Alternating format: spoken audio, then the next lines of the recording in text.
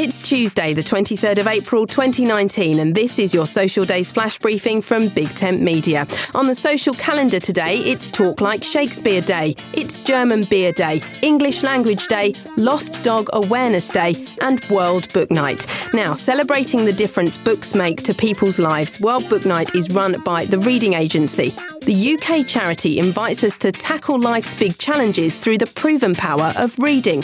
They say reading for pleasure is a globally recognised indicator in a huge range of social issues, from poverty to mental health. Yet in England alone, 36% of people don't regularly read.